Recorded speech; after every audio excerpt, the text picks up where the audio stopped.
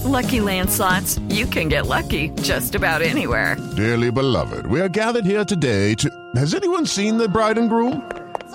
Sorry, we're here. We were getting lucky in the limo and we lost track of time. No, Lucky Land Casino, with cash prizes that add up quicker than a guest registry. In that case, I pronounce you lucky. Play for free at LuckyLandSlots.com. Daily bonuses are waiting. No purchase necessary. Void where prohibited by law. 18+. Terms and conditions apply. See website for details. Without the ones like you, who work tirelessly to keep things running, everything would suddenly stop. Hospitals, factories, schools, and power plants, they all depend on you. No matter the weather, emergency, or time of day, you're the ones who get it done. At Grainger, we're here for you with professional-grade industrial supplies. Count on real-time product availability and fast delivery. Call, click Grainger.com, or just stop by. Grainger, for the ones who get it done. It is Ryan here, and I have a question for you. What do you do when you win? Like, are you a fist pumper, a woohooer, a hand clapper, a high fiver? I kind of like the high five, but if you want to hone in on those winning moves, check out Chumba Casino. At ChumbaCasino.com, choose from hundreds of social casino-style games for your chance to redeem serious cash prizes. There are new game releases weekly, plus free daily bonuses, so don't wait. Start having the most fun ever at ChumbaCasino.com. No purchase necessary. VGW. Void where prohibited by law. See terms and conditions. 18+. This podcast is part of the Sports Social Podcast Network. This podcast is part of the Sports Social Podcast Network. This podcast is part of the Sports Social Podcast Network. This podcast is part of the Sports Social Podcast Network. This podcast is part of the Sports Social Podcast Network. This podcast is part of the Sports Social Podcast Network. This podcast is part of the Sports Social Podcast Network. This week on The Marketer's Report, Patrizio Spagnoletto, Global Chief Marketing Officer, Direct-to-Consumer for Warner Brothers Discovery, weighs in on building trust. Trust is a really hard thing to build and a really easy thing to destroy, and we have to be very respectful about that. Our partnership with iHeart has really helped us build that trust and that relationship with the on-air talent. As the #1 audio company, iHeartMedia gives you access to all. Every audience, live conversations, trusted influencers, and the data you need to grow. Go to iHeartResults.com for more.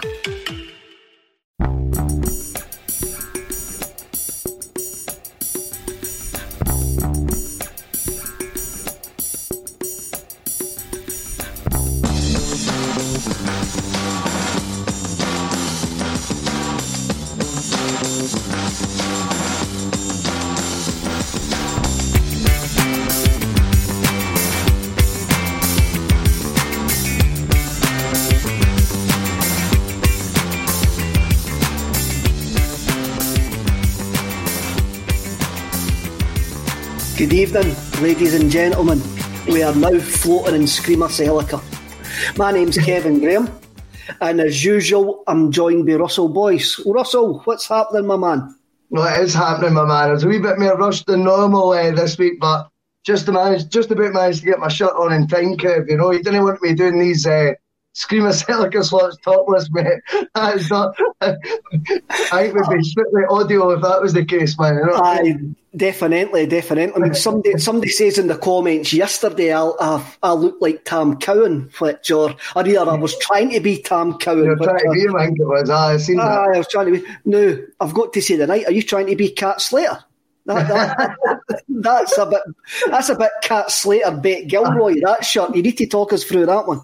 I just don't know. I mean, it's the same. It's the same every time, mate. I had it for years. It's in the archives. I've got a few to get through for the SCREAMACELICA shows, so it's strictly shirts for the music and the Celtic pod, man. Strictly shirts, mate. Brilliant. We need the dress code, eh? We actually do need a dress code. Now, we're back in the DeLorean and we're firing it up to 88 mile an hour. Yeah. And we've been hit with the flashing lights and that. And we've ended up back in Kilmarnock on the 15th of October 2011. So we've ended up in, I think it's a Safeway car park outside Rugby Park. I'm not 100% sure. Somebody will keep me right. So we've got out the DeLorean and we're walking to Rugby Park. And as we're walking to Rugby Park, we're already 10 points behind the Mr. Sleek It himself, Ali McCoist, Rangers. Now, Alan McCoy, I'm going to stick on. I'm going to say this, but did you see him doing the video about covering your mouth and talking? Did you see him in the video on Talk Sport about how hypocritical is that? He was the sleek at Get actually invented that, when he says it to Neil Lennon, So for him to come on and say that, for me, was well in order. Well, away for that. So we're 10 points behind Rangers going into this game, and it's an early kick-off. And the Celtic teams went through quite a lot of changes. Neil Lennon's new in his second season as manager. And in the summer, we had lost Andreas Hinkel. Great player for me, a quality fullback. Yeah. Freddie Lundberg, we had let Freddie Lundberg go. Never really done much for us, Didn't mention that, man. Didn't mention. That's too upsetting still to talk about yet. How do we need to get a whole... It was a sad day when he left, mate. It was a sad day when he left. He brought a lot to the table. He did. Maybe it was cutlery or the water to the table. I didn't bring much onto the pitch. Who else left? Darren O'Dea left. He went to Leeds United. Not a bad move, Which is strange. Niall McGinn moved to Brentford. Sean Maloney had went to Wigan. Morten Rasmussen. Do you remember Morten Rasmussen? I do. Rasmussen. he went to Turkey. And Hughes Huivid went to Holveld. I think it was Huivid. I think that's how he says it. Was it no Huivid? Well, no. He went to Southampton. Yes. Which is a very, very strange move. I never see that these days. They Celtic is going to Southampton. No. Oh, so unusual. At that time it was unusual, no anymore. So we had brung in Adam Matthews, Kelvin Wilson, Dylan McGeoch. Big Fraser had returned for his second loan spell. Victor Wanyama, Badir El Kaddouri, Andre Blackman, and later on we ended up bringing in Lustig, Rabun Ibrahim, I think that says. I can't remember. The Israeli centre back. No, he was Nigerian. He was a winger. Who? Rabu Ibrahim. It was a wee winger. And Paweł Brozic. Yes. He was a Polish striker as well. But we're also bringing another striker, and we're going to talk about this other striker later on once we get after this game. We also spent £2.4 million on Mohamed Bangura, which we need to discuss more in depth later on. So we turned up to Rugby Park that day. 6,000ers turned up to Rugby Park that day. And we end up 3-0 down at half-time. It's over. We're 10 points behind Rangers with a game in hand. Do you remember why we had that game in hand? No. We had that game in hand because we decided to go to Dublin and play Inter Milan in the Dublin Super Cup. A week after the season started. The season started earlier because 2012, the Euros in 2012. So we played Hibs in the first game. Then we had a week off because we went to Dublin and played Inter Milan and a League of Ireland select. Yes, yay. We got beat 2-0 off Inter Milan in what has been described as a bad-tempered game. I can't remember anything about it. I can't even remember watching it. So we also played Inter Milan later on, I think, in what was that tournament? The Champions Cup or something like that. Did we not play Inter Milan in Galway or Limerick or Cork years later?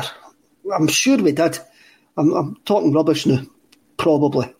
So this game, we're going to Rugby Park. We're 3-0 down at half time. Yeah. This is after getting bombed out by Leon as well, right? So no, Leon, Sion.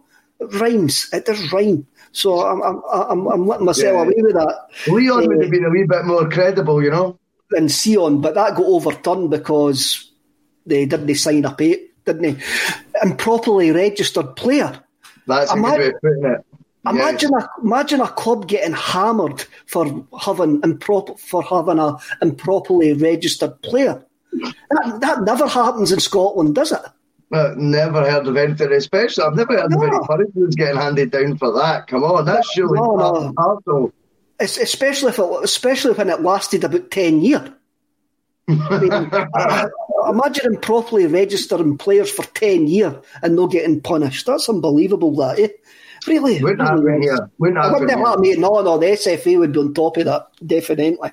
So, the Celtic team that day, that's 3-0 down at half-time, is Fraser Foster, Daniel Mastorovic, Chad Uree, Charlie Mulgrew, Adam Matthews, Joe Ledley, Ki Sung Young, Kayal, Tony Stokes, James Forrest, Gary Hooper.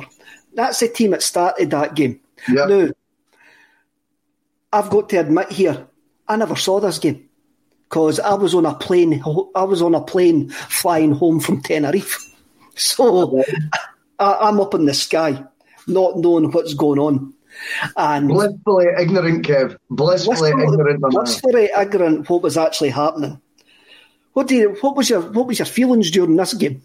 Oh, I remember it so well because it was actually me who suggested it this week for a wee change, Kev. Because I do think, and we'll go into it all, just how colossal a level of importance I think this game ended up having on so many more levels than just that season, I think, as well. Do you know what I mean? Because it was obviously such a game. We were on the brink. I watched it. I was only into so I'd had my own pub for about 15 months by then. And I can remember the girlfriend at the time, I took her up the tune shopping in the morning. I was working at night that day. And I remember we went and got McDonald's, and then it was about 5 minutes before kickoff. So instead of getting like a train back, jumped in a taxi so we could watch it, at the pub.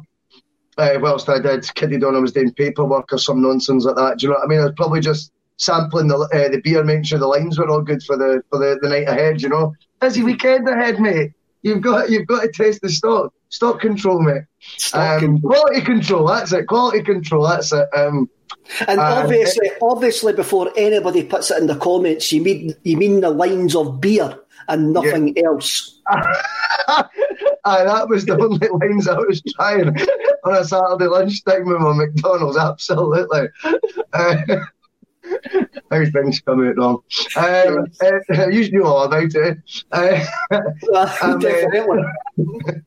But yeah, it was like, I remember at half time just being, that way of feeling completely numb as to go, I don't even know what to say, like it's over already. You need to remember this was so early in the season, 15th of October, and the year before we'd just been beaten the final day. Okay, Rangers Cup come out the final day the year before, right? But that's when Lennon spoke about, it's not over by a long shot and all that, and then got us all G'd up. And the team the year before they'd given you a lot of belief, hadn't they? I felt they had. I know that we probably should have won the league the year before, let's be honest, but that's another conversation as well. I think we really felt, do you know what? See now, like a lot of the players are settled, few additions, we'll romp that because they were an aging side we were against as well.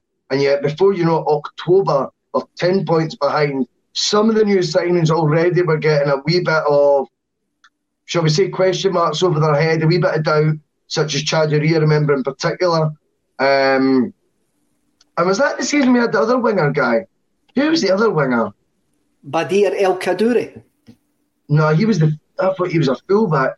I'm sure we had like a winger sort of forward player. Anyway, it doesn't matter. There was a couple of them getting questioned. But Picasso, was it? Oh no, that was Dyler. That was Dyler Picasso. Was it? Anyway, ignore me. Did he not score? I've not got a clue, man. Did he not? Did Picasso no score in Salzburg in the 2-2 draw? Scotland and Picasso scored in Salzburg in the 2-2 draw on the day of the Scottish independence referendum because I was working at the referendum. So I didn't know that. But so anyway, there was a few of the signings anyway getting some question marks to say, like, some questions asked of them. Have they really added to the squad? what's going on here? The pressure was under Lennon massively because his squad over the 2 or 3 windows he'd had by then as well hadn't been assembled particularly cheaply because we all knew it was big wages he'd paid out to get the likes of your Joe Legleys and stuff. I genuinely felt that day at half-time just completely like, you know, that way, like your stomach's flipped a wee bit. I felt sick. I just felt, this is it. It's got to be gone. And to be honest with you, even at that point, you go, I don't see them drawing, but even if they draw, it's not enough anyway because we're that far behind. We already, you know what it's like with Celtic and Rangers, Kev. We're going to need to win every game left. That's what you're saying back in October. We're going to need to win every single game, otherwise we won't win the league. For them to turn it back round in that second half, though, was when you realised, I felt anyway, that the players really were playing for Lennon, in fairness, that spell that he had in charge, perhaps maybe a wee bit unlike the most recent one. But I certainly felt that the players were playing for Lennon, and that turnaround, it was a great feeling, but I'll be honest to you, revisionism is something that we spoke about before on this, and you look back and obviously you do realise, of course, with hindsight, all the different reasons as to why it was so important. But I think my overriding feeling, if I remember correctly, at full time, Kev, was we're still gubbed. like it's still not. Like we're not. This is no. It does. I know it was great that they've turned it around to a draw, but realistically, the league's now a real long shot. Do you know what I mean? You would have said that at that point. You definitely would have said it at that point, even at full time. What Lennon says to them at half time, seemingly says to them at half time, you're embarrassing the club and I'm going to be out of a job. Just go out and do what you have to do. That sounds basically what he's been telling the players ever since. So they went out, and it's a strange game. It is a strange game because for half an hour Celtic do nothing. Absolutely nothing. They don't look like getting back into it. You can actually see when you watch the highlights now that there wasn't a big Celtic support there that day anyway. But no. you can actually see gaps in the crowd getting bigger and bigger the longer the second half goes on. Roy Croppy, I nearly left at half time for the pub, but the old Celtic dad defiance kicked in. That's what I love. I love that. Because I would have been the exact same if I was there. I said, I'm staying to the end. I'm not going to the pub. Well, do you know that just touches on as well what Paul John Dykes was saying on one of the Celtic bulletins not long ago. Say the beauty of Celtic fans is we do have an amazing ability to sort of take the piss at ourselves. Do you know what I mean? Oh, sorry, but you know what I mean. Like take the mic at ourselves. We do. Yeah. We've got the ability to do that. Even there, you know, that comment there from the viewer, that's brilliant, Pat. Do you know what I mean? The old Celtic dad kicked in, and that's why I stayed. Love that. I've been in that state of mind many times myself. I'm not leaving. I'm staying to the end. Stuff like that, like 4-0 down at Ibrox and stuff like that. I've actually just stood there and like gave them the. Really? On the way out, yeah, you can't leave, eh? You can't leave. You can't do that. That's against the grain, man. That's pure Celtic daft. Not like all these youngins who will actually leave at half time and stuff like that and go to the pub. 2 of their goals that day, Big Foster was terrible for 2 of them, and this was before he became the goalkeeper we all grew to love. We were in an absolute horrible away kit. That away kit looked like a static telly. It was yellow and like yellow and black. It looked like a fakey Bumblebee effort for the 90s, eh? Aye, it was horrible. Joined up the stripes right, whoever stitched it all together. You know what I mean? It was terrible. It was horrible. It was a horrible away kit, one of the worst. And when we speak about Tony Stokes after this, there seems to be an awful lot of horrible away kits during his period when he played for Celtic. Because when you watch his YouTube videos, he's wearing some horrendous away kits, but scoring some great goals in them. So Stokes brings us back into the game with a cracking free kick. And he scored quite a lot of free kicks for Celtic.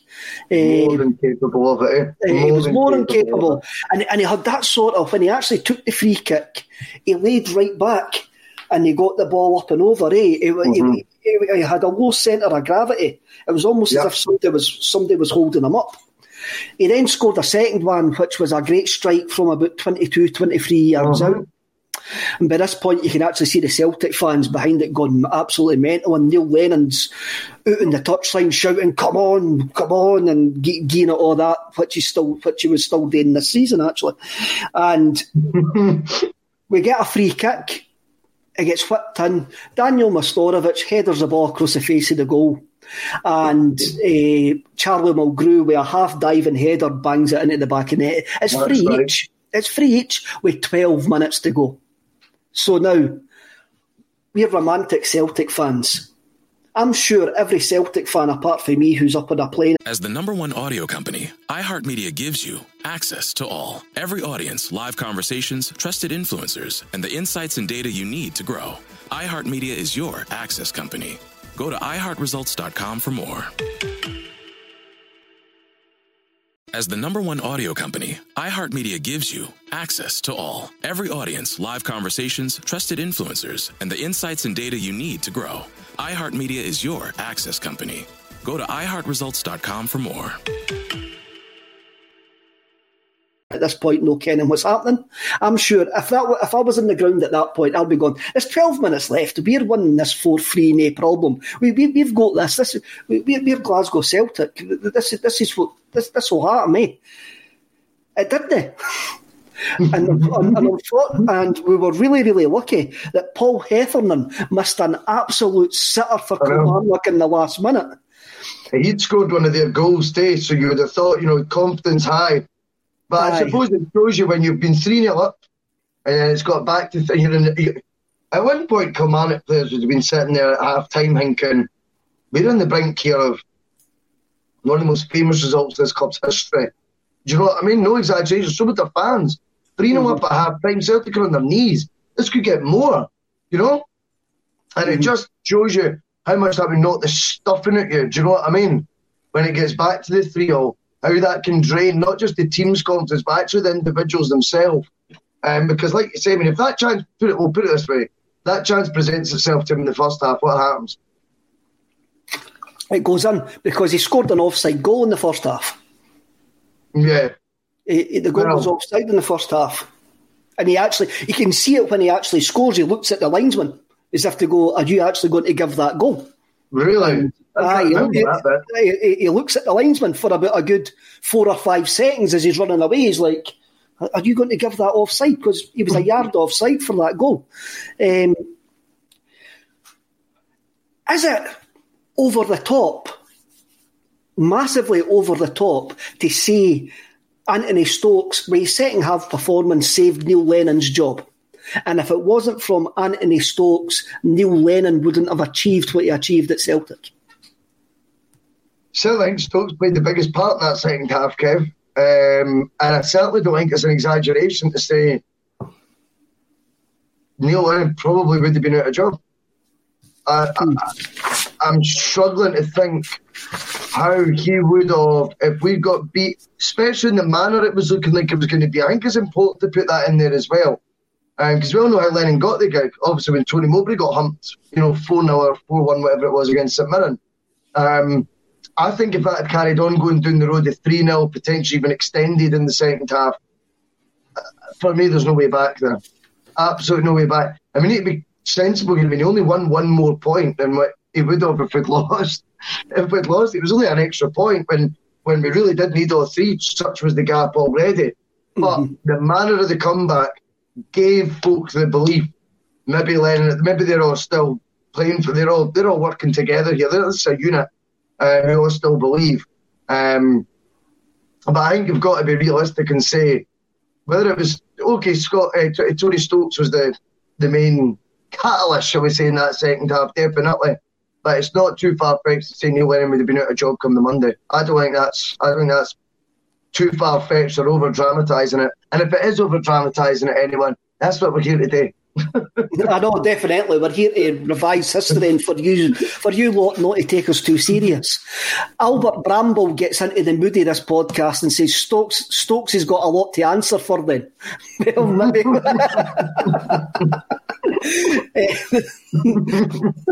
That's a very good point. That is a very good point. If you have a look at like Tony Stokes, I mean, that's probably up there as one of these mythical moments where Mark Robins saving Alex Ferguson at Man United.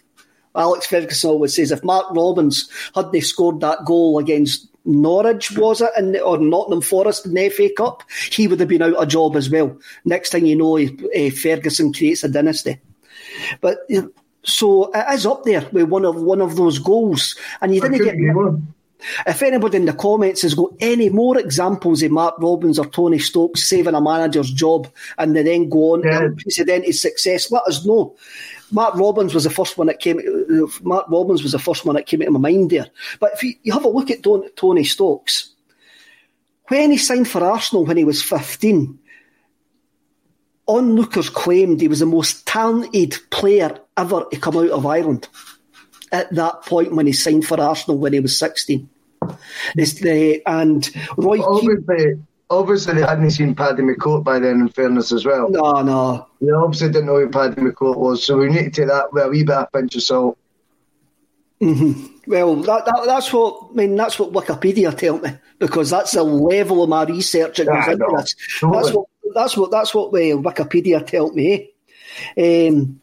Also, at the time, when Roy Keane was manager of Sunderland, Roy Keane says about Tony Stokes, the player could be a top player playing in Northern League in 5 years' time.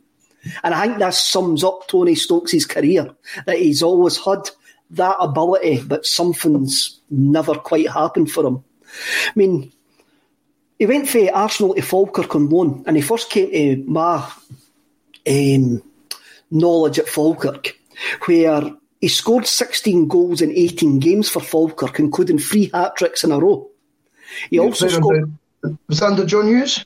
Under John Hughes, He also scored a goal, a League Cup game at Celtic Park when Falkirk put us out the League Cup that year, 5-4 in penalty kicks. We drew 1 each in normal time, and it was Stokes that scored the goal against Celtic Park. So his loan spell ended in that January, and it looked like he was going to come to Celtic. It really did. It looked like Celtic were going to make the bid and get him. But Stokes followed his Irish influence and moved to Sunderland for £2 million, where Roy Keane was the manager. He started well down there. He started well down at the Stadium of Light, because it would have been the Stadium Light at that time. But he ended up going to Sheffield United on loan. He ended up going to Crystal Palace on loan. And he eventually moved back to Hibs for £500,000 in August 2009. And when he moved back to Hibs, I remember thinking, there's still a player there. He is a talented football player. So he's only at Hibs a year. He has a great season at Hibs again. And eventually he makes a move to us for $1.2 million in August 2010. Now, I'm going to read. So he was there for 5 years. And I'm going to read what he actually achieved with Celtic, because when I wrote this down, I didn't realise he had achieved so much. He scored 76 goals. He's got 4 league winners' medals, 2 Scottish Cup winners' medals, and 1 League Cup winners' medal with Celtic. He's also got another Scottish Cup winners' medal with Hibs. With Hibs. But when you think back on it, I watched a YouTube video of Tony Stokes at Celtic, and some of the goals that he scored were fantastic. It's all technique. He always seems to get the ball on the left-hand side of the box and cut in on his right foot and stroke it by goalkeepers. He's also got that little drop of the shoulder and going in and out of players. And he had a great partnership with Gary Hooper. And I think maybe his role is underlooked because we all loved Gary Hooper. What do you think of that? Well, I think it's fair. I think Hooper as well was just that bit more prolific. I think Hooper was more capable of scoring a total variety of goals. Well, I think Hooper was able to get in the 6-yard box and scored a lot, probably most close range goals than what Stokes did, but was more than capable outside the box. We always think Stokes' goals Not that they all would be. I mean, if we went through the archive, I'm sure there's loads of examples to prove me wrong right now, but when you think of Stokes' goals, I'm very much like you. I always think of the most spectacular sort of goals. And then one of the funny things about that spell, right, that he's had his most successful spell at Celtic, and we're talking about a guy whose professionalism is questioned a lot. Do you know what I mean? Or he's lacking. He's not a good temperament to be, off field, to be dedicating his life as an athlete and things like that. And yet Neil Lennon was his manager, that period. And it's the exact same stuff that you accuse Neil Lennon in his second spell at Celtic of not being able to, take seriously enough for the current crop. And yet you've got an example there of someone who's a bit of a, someone who maybe doesn't take his career as seriously as he should because of his ability and the talent that he's got, but actually the best he was and the most dedicated he was and the most professional spell of his career, which brought out the best, ratio of goals and all these trophies that you've just discussed there, was actually under Neil Lennon. So Neil Lennon deserves credit for that, in fairness. As we've got to be balanced sometimes. We've got to give credit where it's due. And fair dues, he's certainly got a fantastic tune out to Tony Stokes, and they seem to work well together. And you can kind of see why Lennon wanted to bring him back to Hibs. Of course, it was funny because when they met up, it was over a pint of Guinness. Remember the photo in the newspaper? It's that. Wow. But no, totally. Underrated probably to a point. When you read out everything that you just said there, a wee bit of an unsung hero.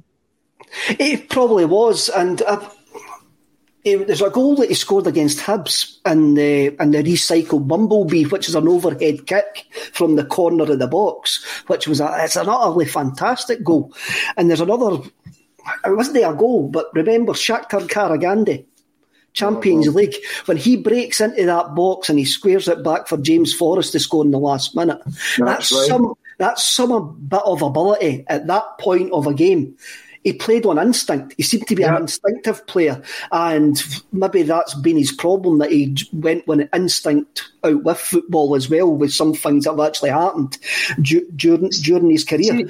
See, just what you were saying there, though, Kev, just a slightly different avenue. I know we'll probably go way over the time again as always, but just saying you were saying there about the transfer fees there. Now, I was a wee bit taken aback that he joined Hibs for £500,000. I presumed he joined them on a free transfer. Now, what does that say, and why is it that the Scottish clubs, people talk about Mickey Mouse League and all that nonsense, or the gap's too big. I actually feel at times Scottish clubs don't help themselves. Why on earth would you invest a huge fee for Hibs, which it is, £500,000? The boy absolutely smashes it, and within a year you sell him for just 1.2. Now, people could talk about the percentages of that and whether it's more than double what they paid. Nonsense. We're still talking about £1.2 million, though, which they are. It is going to be almost an impossibility for them to get a player of that ability again in for that. And secondly, you're selling it to a club that, let's be honest, are competing for the Champions League. They're entering the Champions League. You're talking about these games back then. They've got money in the bank. They're in the same league as you. I think it's time that Scottish clubs maybe get a wee bit more self-respect with that and start, stop flogging your players for so little, because that one doesn't make sense. Because for Hibs to do an outlay of £500,000, that's what's making me think this. If they got him for free, fair dues. But if they got him for £500,000 the year before, he smashes it for a year, why would you sell him to a league rival for only 1.2? It just seems... I can't remember round about that time if there was a lot of debating going on, like arguing with Hibs over the fee. I just seem to remember just thinking it was always written in the stars that he was going to play for Celtic, and it was a transfer that was always going to happen. And yeah, I get that. But I do get what you're saying about the transfer fees. I think clubs sometimes do sell their talent too cheap, and I'm including us in that at times as well. 100%. I think the money, when you look at what Aberdeen got for some of their players this season, is actually decent money. But you've got to remember that the money that Aberdeen got for, what's that big coup, a centre-half that is always linked with us? Can't I remember? It was like McKenna, he looks like a side of a tractor. McKenna, I think Aston Villa offered £6 million for him last season ago, and I think they ended up getting 2 or 3. So the money is there, and people are looking at Scotland, and you can only hope that will be a domino effect of Brexit. That the English clubs will start looking at the Scottish market for talent. Exactly, because it might be one. You've only got so far you can look, guys. You know what I mean? So if you want them, start charging the right dollars. There was one that annoyed me as well. Not because we need to go in on it for ages. I've just been like, but it was always Liam Boyce, I think, had finished top scorer in the SPL. Mm-hmm. And he was sold for $500,000 to Burton. Aye. I just thought, $500,000 for your league's top scorer, the Premier League's top scorer. What does that signal is that as well? Not that their responsibility is other clubs, but what does that message send though to the clubs that are the vultures down south that are looking up here? If the top scorer of the league is £500,000, you know what I mean? That was even long ago, 5 years, 6 years. It's quite weird, that there's a lot of comments coming in about Lee Griffiths and Tony Stokes getting boxed in the same package. And they did form a decent partnership in one season. I think it was 2014. I used to call it the partnership of receding hairlines, because they're probably the 2 baldest centre forwards that we've ever had, who were still in their 20s at that point. And probably. And there is a video with them getting the hair transplant on YouTube. Both of them got a hair transplant at the same time. There is a video on YouTube. I'm not making that up. So Stokes left in June 2016, and he went to Blackburn on a free. And I think Paul's put up, he's had 5 clubs in 3 years and only played 37 games. Wow. 37 games since he's left Celtic. 5 clubs in 3 years since leaving Hibs. He has played 37 games in that period. So there you go. And you know something as well? He must have been his peak then as well. 29, 30, 31. I know. He's only been 31, 32 there. He's 32 just now. He's 32 just now. There you go. That season, Celtic also signed Mo Bangura from IAK Stockholm. And so Mo Bangura comes with not a massive reputation, but a highly decent YouTube video. A great YouTube video, which I recently watched. And he's got everything. He's got pace, he's got power, he can score in the air, he can score for the edge of the box, he can out-muscle defenders, he can play defence splitting passes. He's got the lot, and he's got the body of a middleweight boxer. So, and he's also come to us recommended by the King of Kings, allegedly. So he turns up to Celtic Park, and his first interview, he's talking about only being here a year, then going to Spain or England, because he's going to smash the league up. He's going to be absolutely great. And he was like, fantastic. The interview is there. What's the interview? Right. He's talking about going to La Liga. He's talking about going to England within a year. So the guy had confidence, he really believed in himself. He left Celtic after only playing 16 games and scoring 1 goal in a friendly against Steaua Bucharest. Now, at that time in front of him, you had the Hooper-Stokes partnership. But really, he didn't really show anything whatsoever in a Celtic jersey. He came on a couple of times as a sub. I remember a game where he was that bad, he actually went to mark a defender that was being subbed off the park. He ran after the defender, thinking the keeper was going to play the bottom, and the defender was getting subbed. That's amazing. That is a true story. That's a true story. He wasn't even paying attention. he just chased us, boy. That's very good. I heard the story though that apparently it was not his brother that was the good one. No. That's another one of these myths that we've got to dispel. He played up front with another Bangura, Tita Bangura. This week on The Marketer's Report, Patrizio Spagnoletto, Global Chief Marketing Officer, Direct-to-Consumer for Warner Brothers Discovery, weighs in on building trust. Trust is a really hard thing to build and a really easy thing to destroy, and we have to be very respectful about that. Our partnership with iHeart has really helped us build that trust and that relationship with the on-air talent. As the #1 audio company, iHeartMedia gives you access to all. Every audience, live conversations, trusted influencers, and the data you need to grow. Go to iHeartResults.com for more. And they had a great partnership. And both of them had a fantastic... They looked completely different. They didn't look alike. And everybody says, we had signed the wrong Bangura. That's a load of rubbish. Strangely enough, Tita Bangura's 31 and hasn't had a team since 2017. And Mo Bangura hasn't had a team since 2018 and is only 31. This boy does his homework. And is only 31 as well. So Tony Stokes is 32. Hasn't got a team as well. So there's maybe something about strikers at Celtic at that period which sees them go off the rails and no play into the former part of their careers. Some great comments came in, and I'm going to actually go back to one of them. Somebody mentioned Stefan Skefovic and somebody mentioned Amido Balde.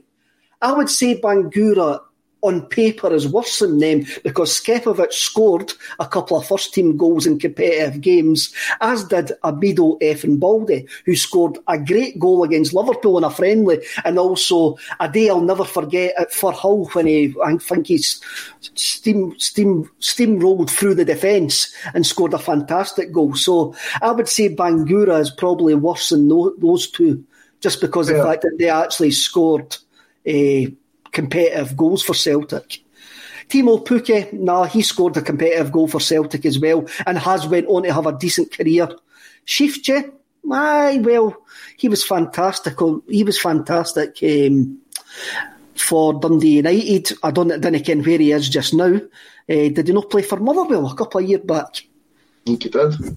I think he played for Motherwell a couple of years back. Barca Boy says, where's Bayo in that chat? Well, we can't really review Bayo because he's still our player. He's still in Toulouse. Toulouse scored him the other week. So the chances are he might come back. Ian McIntosh says Mark Anton Fortuny. I'm not having that. Fortuny was a decent player as well, who went on to play for Wigan for 3 seasons after he left us. So he hasn't done a Bangura and completely different completely disappeared. Bangura ended up going back to Sweden. He also played against us in a Champions League qualifier against Elfsborg, and Elfsborg were complete and utter bams regarding that and actually made him play. And I remember that night at Celtic Park, the Celtic support absolutely booed him. And strangely enough, he had a decent game that night. He had a decent game over the 2 legs against Celtic when he played for Elfsborg. So Bangura's another one of these many project signings that have never turned out for Celtic. Yep, couldn't agree more.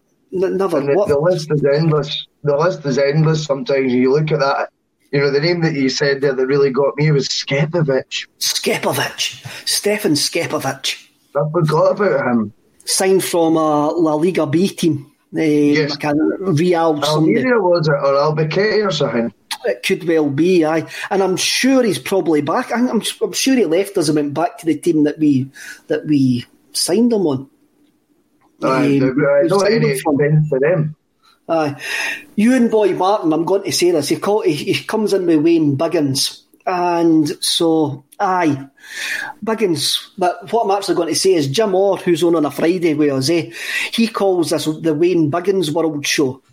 For all you 90s kids out there who remember Wayne's World. So he calls me and Russell, he calls SCREAMACELICA the Wayne Biggins World Show. If you find that funny, I found it funny. Paul comes in with Skefovic's dad played for Partizan Belgrade when we drew 6 each with them. That which is true. And Ivan Golak was the manager of Partizan Belgrade that night as well. That was the Dundee United boss, wasn't it? So there you go. Quickly, because we want to get to the music. Quickly. If Tony Stokes doesn't turn it round, and we lose to Kilmarnock that day, if Paul Heffernan scores in the last minute and we do get beat, what do you reckon would have happened next? Who do you think the next Celtic manager would have been? Now, before you go into it, we'll go into it. Who was the next Celtic manager going to be? Roberto Martinez. Right.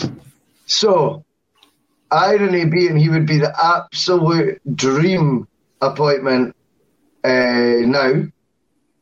And in 2011, Roberto Martinez was probably slightly unfancied by a large section of the Celtic support, who I, from my memory anyway, believe a lot of them probably thought Owen Coyle would be maybe a better bet for the Celtic gig than Roberto Martinez, which is frightening. Martinez, I believe, was just working his magic at Swansea at the time. He had moved to Wigan. Has he just moved to Wigan? So he left Swansea. Swansea up. He'd been there League 2, League 1. He left in the Championship in a playoff spot, I think, when Rodgers took over. I wasn't sure what the timeline was there. But he'd certainly left the foundations for Mr. Rodgers to take over and have, and don't get me wrong, Brendan Rodgers capitalised on it, but that is, that's a T. You can imagine him doing that. But I think at that point, Martinez's work at Swansea, well, isn't it funny? Because you could probably argue it's the same arguments probably getting made about someone like Eddie Howe. He's only worked at Bournemouth. He's only worked through the leagues at that. I think people are forgetting, what legacy he's leaving at the clubs, what future-proof planning he's made at those clubs, what terms of their mindset, what their whole football and philosophy is going forward, the brand of football, the youth setup, everything that he was involved in these clubs. I mean, he had really set the foundations, I think, for Swansea to go on to become an English Premier League club for I think it was 7, 8, 9 years maybe that Swansea were up there for. I could be wrong, 7 years? 7? Sounds about right. I certainly think he played a huge part in that. And I think it is easy to turn your nose up at the time at this sort of thing. But you're in leagues, remember, I think people forget down there, that have, even in League 2, clubs that are spending more money than some of the SPL teams. Not all of them. Half of them, say. You get to League 1, and you're looking at the vast majority of League 1 teams are spending more money than almost all the SPL teams. You know what I mean? Bar now 3 or 4. In these leagues are 24 teams. The competition is fierce. It's a slog, that league. An absolute slog. The room for error, Kev, is where folk forget how that's the margin for error. You think, what is it they say about how many players are on free? I look at all this stuff that are free agents in the summer, right? In England, it's like sometimes they're saying like 20% of or 30% even of like actual PFA members are on the free. You think how easy it would be to sign 5 players that turn into duds in that sort of environment when you're working your way out of there, or the flip it, how difficult it is to turn them into gems. How difficult it is to turn guys like Leon Britton into the player that he was. That's his name, the Swansea midfielder. All like that. And he did it with a Dutch boy as well, Ferry Bode. I remember Martinez had completely turned him into a phenomenal midfielder, and he was just hampered by injury. And I just think in those leagues, we need to be a wee bit more open-minded than that. If it had been a Howe who got the job, I don't see it now because I think he would have been hired by now, to be honest to you. But we shouldn't be up, above or turning our nose up at achievements of working your way up through those leagues. Particularly if you're doing it in the brand of football that Martinez was, because it's so ballsy to do that in those leagues. Over a 46-game season, you're just playing total football, if you want to call it that, and it's working, and you're promoting youth, and you're playing. It was amazing what he did there. And to think that, a lot of fans would prefer the Owen Coyle is just madness. And, you fast forward 10 years, what will be saying about Eddie Howe in 10 years? It's just a like-for-like example, by the way. I'm not saying it'll be the same. If Eddie Howe's in charge of Belgium in 10 years, and wow. Now, what you've got to remember is before we appointed Tony Mowbray, we offered Martinez the job in 2009, but he decided to move to Wigan. And so he was 2 years into the Wigan project when Lennon, if Tony Stokes hadn't saved Neil Lennon, would have got sacked. So we're 2 years into that. And I was having a look back to see who was on the list when we appointed Tony Mowbray, because we still would have been working for that same list 2 years later, And it absolutely seems that we're still working for the same list when you actually see the names that were linked in 2009 to the names that are currently being linked. It makes me think that Dermot has got this folder, one of the peach-based ones, like cardboard, and it's in a filing cabinet, and it's in his filing cabinet, and his London getaway, and he goes up every so often, and he gets his folder out, and he goes, right, Roberto Martinez, Roy Keane, Owen Coyle, what are they doing now? Because Roberto Martinez and Roy Keane have been linked with the Celtic job every time since 2009. So it must be the same list. They must be just having a look at the same list. In 2009, I'm going to say, if Neil Lennon had been sacked at that point, I reckon the Celtic support would have accepted Roy Keane at that point. 2011, I reckon we did. He was at Ipswich at that point. He could still love off winning the championship with Sunderland and having a decent run in the English Premier League with them. He's went to Ipswich. Ipswich are a basket case of the club. They're loaded with debt. And he eventually leaves Ipswich in June 2012. So he was already nearly at the end of his tether. I think if Celtic would have offered Roy Keane the job at that point, he would have took it. And the Celtic support would have accepted it. Mm-hmm. But we all know that didn't happen. Tony Stokes saved Neil Lennon. And this is what I'm going to say. This is completely off topic. But we end up going top of the league, I think, when we beat Rangers on the 28th of December. Joe Ledley scored the header. I think we ended up going top of the league at that point. 28th of December. And what's that turnaround that is, eh? It is. And I reckon I met you on the 28th of December 2011. Reason being, I watched that game in your pub. Did you?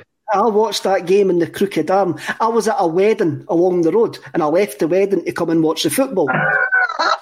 That's amazing.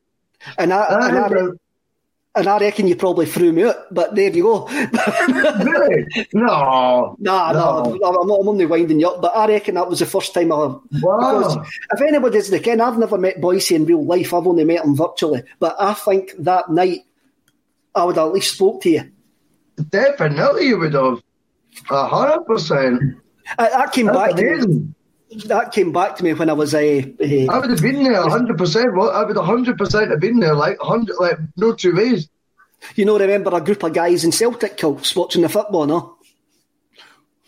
You know what I mean? I know we're going to get on the music in a minute, man. But I could do my memoirs in those 6 years, pal. You know what I mean? I'm telling you, I get popped so that looking, man. Lust for life, mate. Lust for life. Right, music, 49 minutes. This seems to be the hang. Let's get to music. This gets to music. Right. Number one in the charts on the 15th of October was Sam Allardyce's favourite song, We Found Love by Rihanna. Number two, reminds me of you, mate, Moves Like Jagger by Maroon 5. I've seen that. That's one of those songs I sang it as soon as I seen it in the list of the charts. The way I did sing it straight away as soon as I said that. That's stuck in my head, man. Straight away. Romance, aye. Fair enough. Number one album was The Awakening by James Morrison. I'm not too sure if that was the James Morrison who played for West Bromwich Albion in Scotland. And number two in the charts was 21 by Adele. Again, pass. Strangely enough, there was a couple of old albums in the charts at that time. At number 11 was Nevermind by Nirvana. It must have been re-released for some reason. Number one's by the Beatles was also in the charts. And at number 26 was the classic Dark Side of the Moon by Pink Floyd. Now, Russell, to everybody listening here, you listened to Dark Side of the Moon for the first time this afternoon.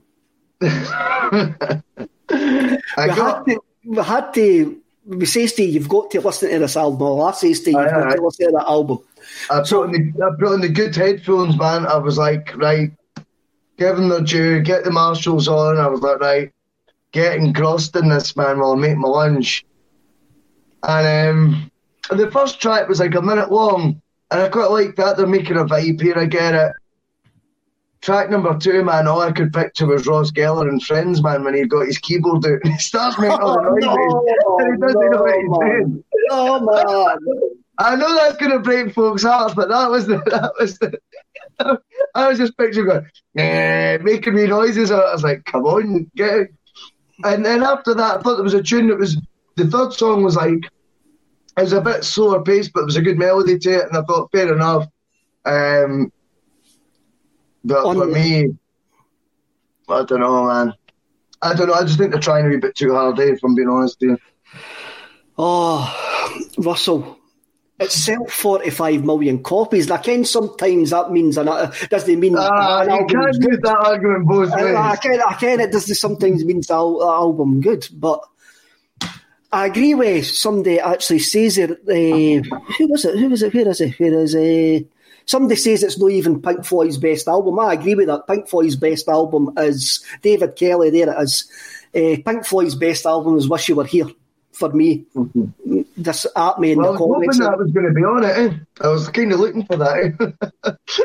Right. I might just skip to that one because I know it. So, Dark Side of the Moon is a concept album, and I love these albums. And me, you, and Paul were discussing this earlier on, and I get right into albums. I love albums, and you're going, no, I just like playlists and stuff like that. I just like songs. But Dark Side of the Moon talks about the human experience, man. It talks about like conflict, grief, time, death, and sanity, and you can hear that on it. And see, by the time Brain Damage comes on, the second song for the end, Russell, the second song for the end. If you're not punching the air and the hairs are not standing up on the back of your neck, for me, you're clinically dead. There's something up with you if that doesn't happen, I listened to Dark Side.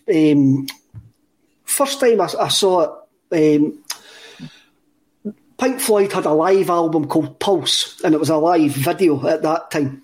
And did they do it live, like in front of folk, with the hiding behind the curtain, or what was the script then? No, they done it live in front. This was filmed in 1990s. This video, but they did actually do Dark Side of the Moon a year before it was released. They done it live, and there is actually a bootleg kicking about of the Dark Side of the Moon before they actually went to Abbey Road and recorded it. So.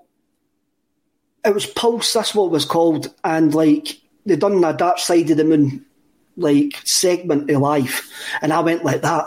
Wow, that's unbelievable. That's absolutely great. I love this album. See, listening to that, I listened to it today again. It is absolutely fantastic, and one of the. Some bits are a bit weird, no? Obviously, it's 1973, mate. They're all taking psychedelics. They're all like, it's like space rock, it's Hawkwind, it's meant to be, but it's no, it is prog, it's probably the start of prog, but it's no Emerson, Lake and Palmer prog where it's 25 minutes dressed as wizards standing underneath waterfalls playing a keyboard. It's no that, it's no that prog, but I can't believe today is the first day, the only time that you ever heard the Dark Side of the Moon. I knew some of the tunes, Right, they've been played in my jukebox and all that. Do you know what I mean? And I've kind of like. Well, that's what I was about to say to you. Like, surely you had Dark Side of the Moon on the jukebox. Like when folk were getting carried away when they were drunk and that, I'd be like going, "Aye, man, tune, man, that. You want another beer, mate?" You know what I mean? Just like kind of like humouring it a wee bit. And so I did recognise a couple of the tunes. I did. That's honest truth. I'm the guy who goes to the jukebox and puts on Us and Them because it's 7 minutes long just to get my money's worth. That's so true, man. People do that. People do that, definitely. That is so true. Zinco comes in. Us and Them is fantastic. On the Run on Acid is truly frightening. We'll take your word for that, Zinco. We will take your word for that. So, will you go back and listen to any? I recommend that you go back and listen to all the Pink Floyd back catalogue. Go to Wish You Were Here next. But for me, Dark Side of the Moon is great. No, I get it, man. Well, I don't get it, but I get where you're coming from. It's obviously it's important music. It's got a bigger place in society with all the amount of sales it's got and all that. And obviously it's got its, it's got its adoration from a lot of people and that. But I mean, I don't know. I'm just maybe like a wee right simpleton mind when it comes to stuff like that. Do you know what I mean? I felt a lot of it went over my head as to, what are you doing? That is just like at times it was like, well, I don't know why they're doing that. I wasn't trying to be negative. I just thought at times I was like, play the tune or no? Come on. It's one of those albums that has to be played from start to finish. I don't think you can dip in and dip back out yet. Sure. It's one of those, if you want to get its full width and its full sonic beauty, then you've got to actually listen to it from start to finish. With a decent pair of bins on and get on with it, I think you need to actually do that. And that's the same with a lot of the Pink Floyd stuff. Plus, Roger Waters, who wrote the majority of that album, is a big Tim. He backed up the Green Brigade a couple of years ago and showed the Palestine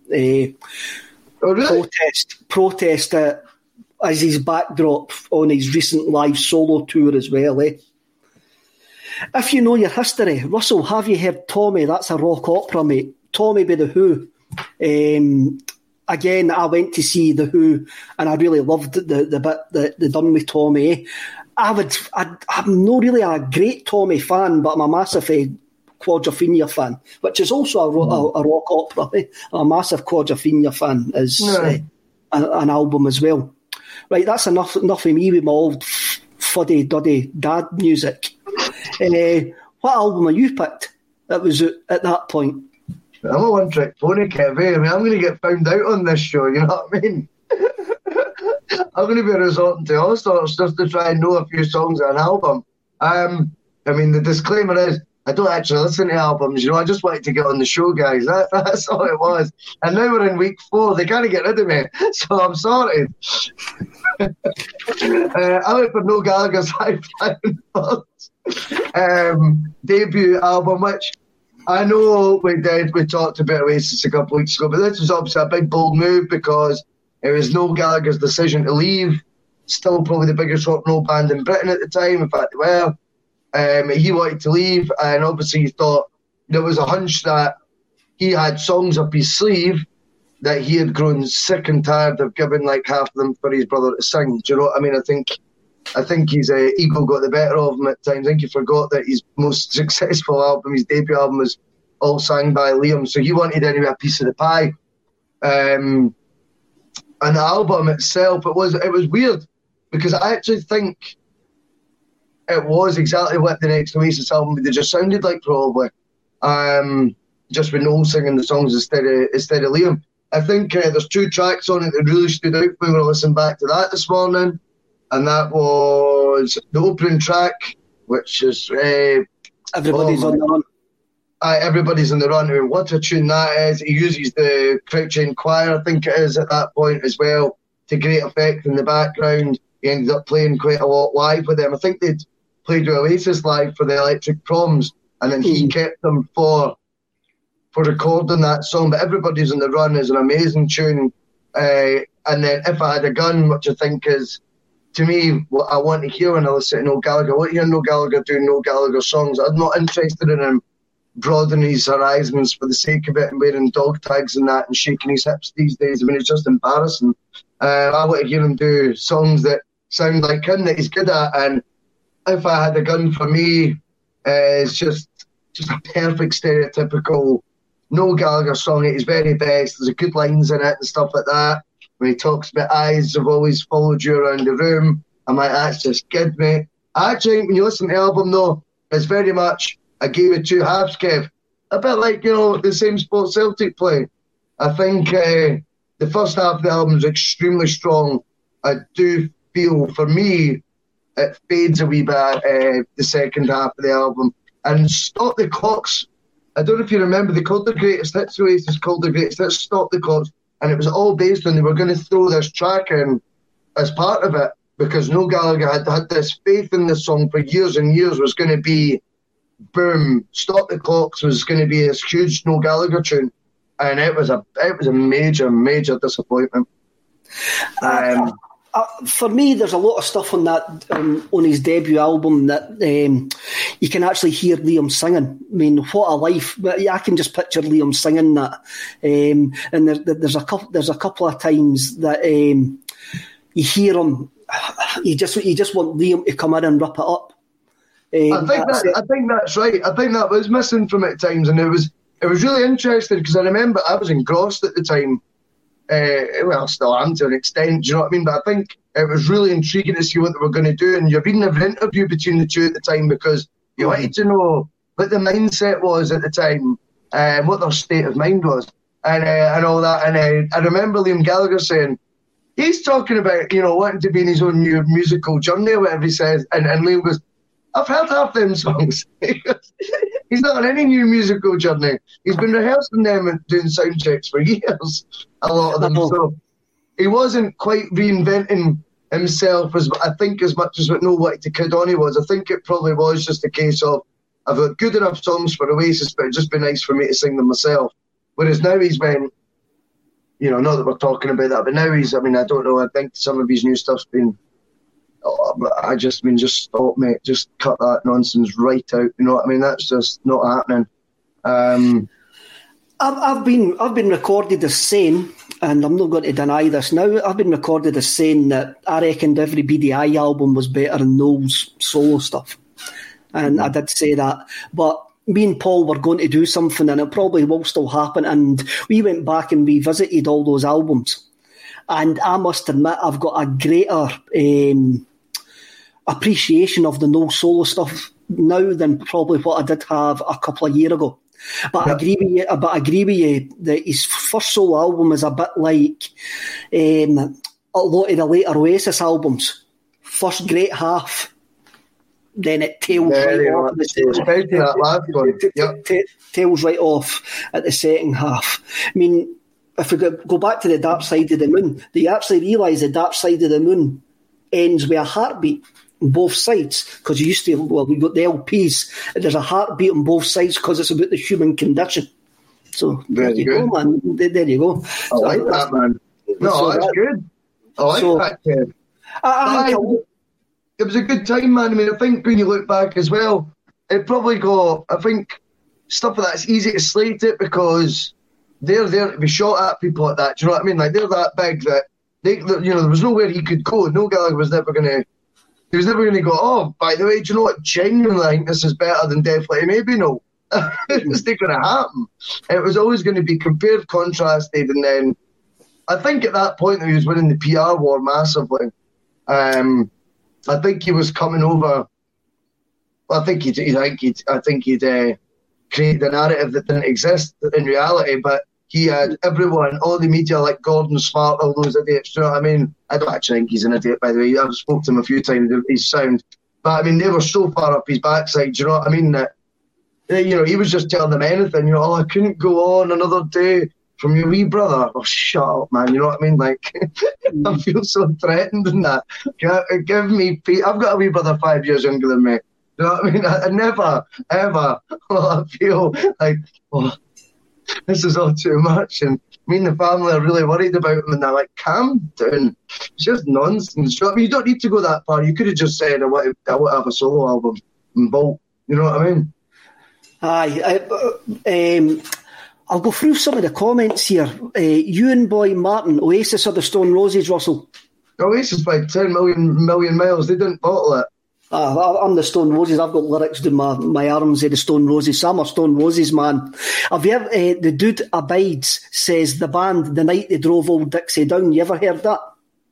Say that again? The dude Abides, that's the name of the guy in the comments. He says, have you ever heard the band doing the night they drove Old Dixie down? The night they all drove Old Dixie down rings a bell. Uh-huh. That's ringing a bell. It's a fantastic song. The band were Bob Dylan's backing band. And there's an album, actually, my dad, who put me onto the band. The band are fantastic. I would recommend anybody that's never listened to the band, go and listen to that. The band, what was the name? The Last Waltz. Aye. That producer is so biased. It's unreal. Look at every comment he's putting up. Stone Roses. Thinks I'm daft. Huh? The Roses sold out. Disagree. I don't know if Paul brought up the comment there, but the other show that the State of Mind does is the Salt and Sauce show. And as Paul says, by the way, Bez is on the Salt and Sauce chat show this Friday. So that's legendary. So I mean, folk watching this, you've got to say, Kev, do you know what I mean? Like, folk watching this show right now, if they like that, there's only one place to be Friday to see an interview with Bez on this platform as well. I think that's amazing. Mm-hmm. The Roses are overrated. I think that I'm not having that. I would argue all day about the Stone Roses.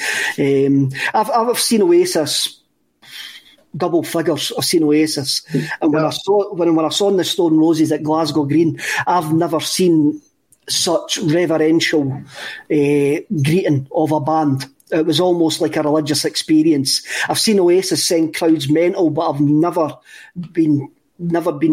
felt that. Here's my argument, right? Here's my argument. I remember saying this before. See whatever records the Stone Roses created when they did that reunion gig, Oasis will obliterate them. And that's only by being away half the time. And see, if you want to talk about greeting and all that, trust me, it will be tenfold, especially with the songs that Oasis will be singing, the way you seen at Glasgow Green. That'll be when that debate gets completely just destroyed once and for all. When they come back, they'll come back compared to the Stone Roses one, and the Stone Roses one was a record-breaking one. Those records will be absolutely blown to pieces, man. I'm telling you. I'm not going to deny that but it's going to be the majority of the same folk that are going to go to bay for them. If it ever happens, I mean, there is a rumour that they've set up a production company, which I think is probably more to do with a Freddie Mercury type biopic than an actually get together. I don't know right. Final question before we end. If Oasis got back together, what's your lineup? For me, it would be the older one. But I think Andy Bell and Noel Gallagher can't work together anyway. I think that's done. I think the comments they've made about each other since, it's quite obvious they had a real problem as well. Gem Archer's jumped from both ships, so he'll be in. There's no two ways. I mean, Gem Archer's seems to be all their best pals. And I don't think Liam would do it without Bonehead. And I think the good thing about Bonehead is Bonehead always had the ability to tell Noel to shut up. I think that's definitely what's needed. I think Bonehead go, shut up, mate. You know what I mean? Leave it out. And had a wee bit of respect. Do you know what I mean? But I think I agree with the original lineup. I would rather that, but with Alan White on drums, by the way, instead of the original drummer. No offence to him, because his book's very good. But I cannot see a way that Gem doesn't worm his way into that. I don't see how, because he's played with both of them, like BGI, High Flying Birds, the lot. So I think he would be involved somehow. I think they've got a problem because I don't think Gwiggs would do it. I don't think Gwiggs is who stays in London, and me and Paul were told a story by, who was it? Paul will come in and tell me, who recorded an album in Gwiggs' studio in London, and he's basically a recluse. He doesn't do any. He doesn't. Paul Quinn recorded an album with Gwiggs, and he basically doesn't do any. He's not interested in doing anything to do with Oasis. It's a shame though, because obviously I mean, see, for me, someone like me, I don't get that, because I'm just like, if I was getting to be playing with that many folk, too right, like, I would be all over it like in a second. It wouldn't be too much for me. But it did seem in the 90s that he'd had to have a break and all that at one point as well. And everyone's different, I suppose. But for me, I'd be like, how many folk are playing? How many folk are going to be there, sorry? How much money? I'll see you there. I'll be there. That wouldn't bother me. I would love that. Money usually talks. You could probably have them playing numerous nights with different lineups, playing an album each night or a set each night with different lineups. That's not bad. You could do that. Well, that's us an hour and 10 minutes. And this has been fantastic. I've enjoyed talking about Tony Stokes, enjoyed talking about Mo Bangura. There's been some strikers thrown in there that we would rather forget. I've enjoyed talking about the music, and me and Russell will see you again here next week at 6:30 on a Tuesday night, but we'll also see you for the Monday bulletin. And take care, everybody. See you later.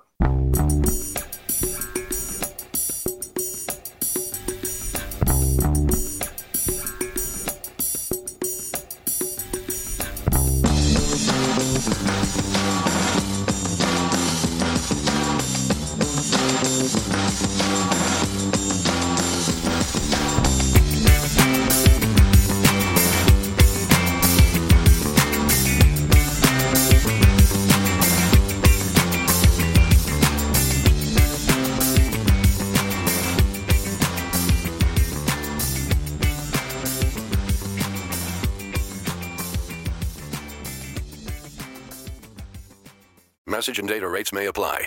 Guys, got hair loss? I know what you're thinking. Should I shave my head, comb it over, wear a hat? Just stop. This isn't 1970. Keep your hair and your confidence, because Bosley, America's #1 hair restoration experts, can give you your real hair back permanently. Check them out today, because they're giving away an absolutely free information kit and a free gift card to anyone that texts EASY to 203-203. Dude, you don't have to look like your dad, because this isn't your dad's hair loss treatment. People all over the country trust Bosley because they're ahead of the curve. They use the latest technology to give you your real hair back. And the best part? Bosley's permanent solution is protected by the Bosley Guarantee. Let Bosley show you for free how awesome your hair could look with an absolutely free information kit and a gift card for $250 off. Text EASY to 203-203. That's BASY to 203-203. This week on The Marketer's Report, Patrizio Spagnoletto, Global Chief Marketing Officer, Direct-to-Consumer for Warner Brothers Discovery, weighs in on building trust. Trust is a really hard thing to build and a really easy thing to destroy, and we have to be very respectful about that. Our partnership with iHeart has really helped us build that trust and that relationship with the on-air talent. As the #1 audio company, iHeartMedia gives you access to all. Every audience, live conversations, trusted influencers, and the data you need to grow. Go to iHeartResults.com for more. Sports Social Podcast Network. Sports Social Podcast Network. Sports Social Podcast Network. Sports Social Podcast Network. Sports Social Podcast Network. Sports Social Podcast Network. Sports Social Podcast Network. Sports Social Podcast Network. Okay, round 2. Name something that's not boring. A laundry? Ooh, a book club. Computer solitaire, huh? Ah, oh, sorry, we were looking for Chumba Casino.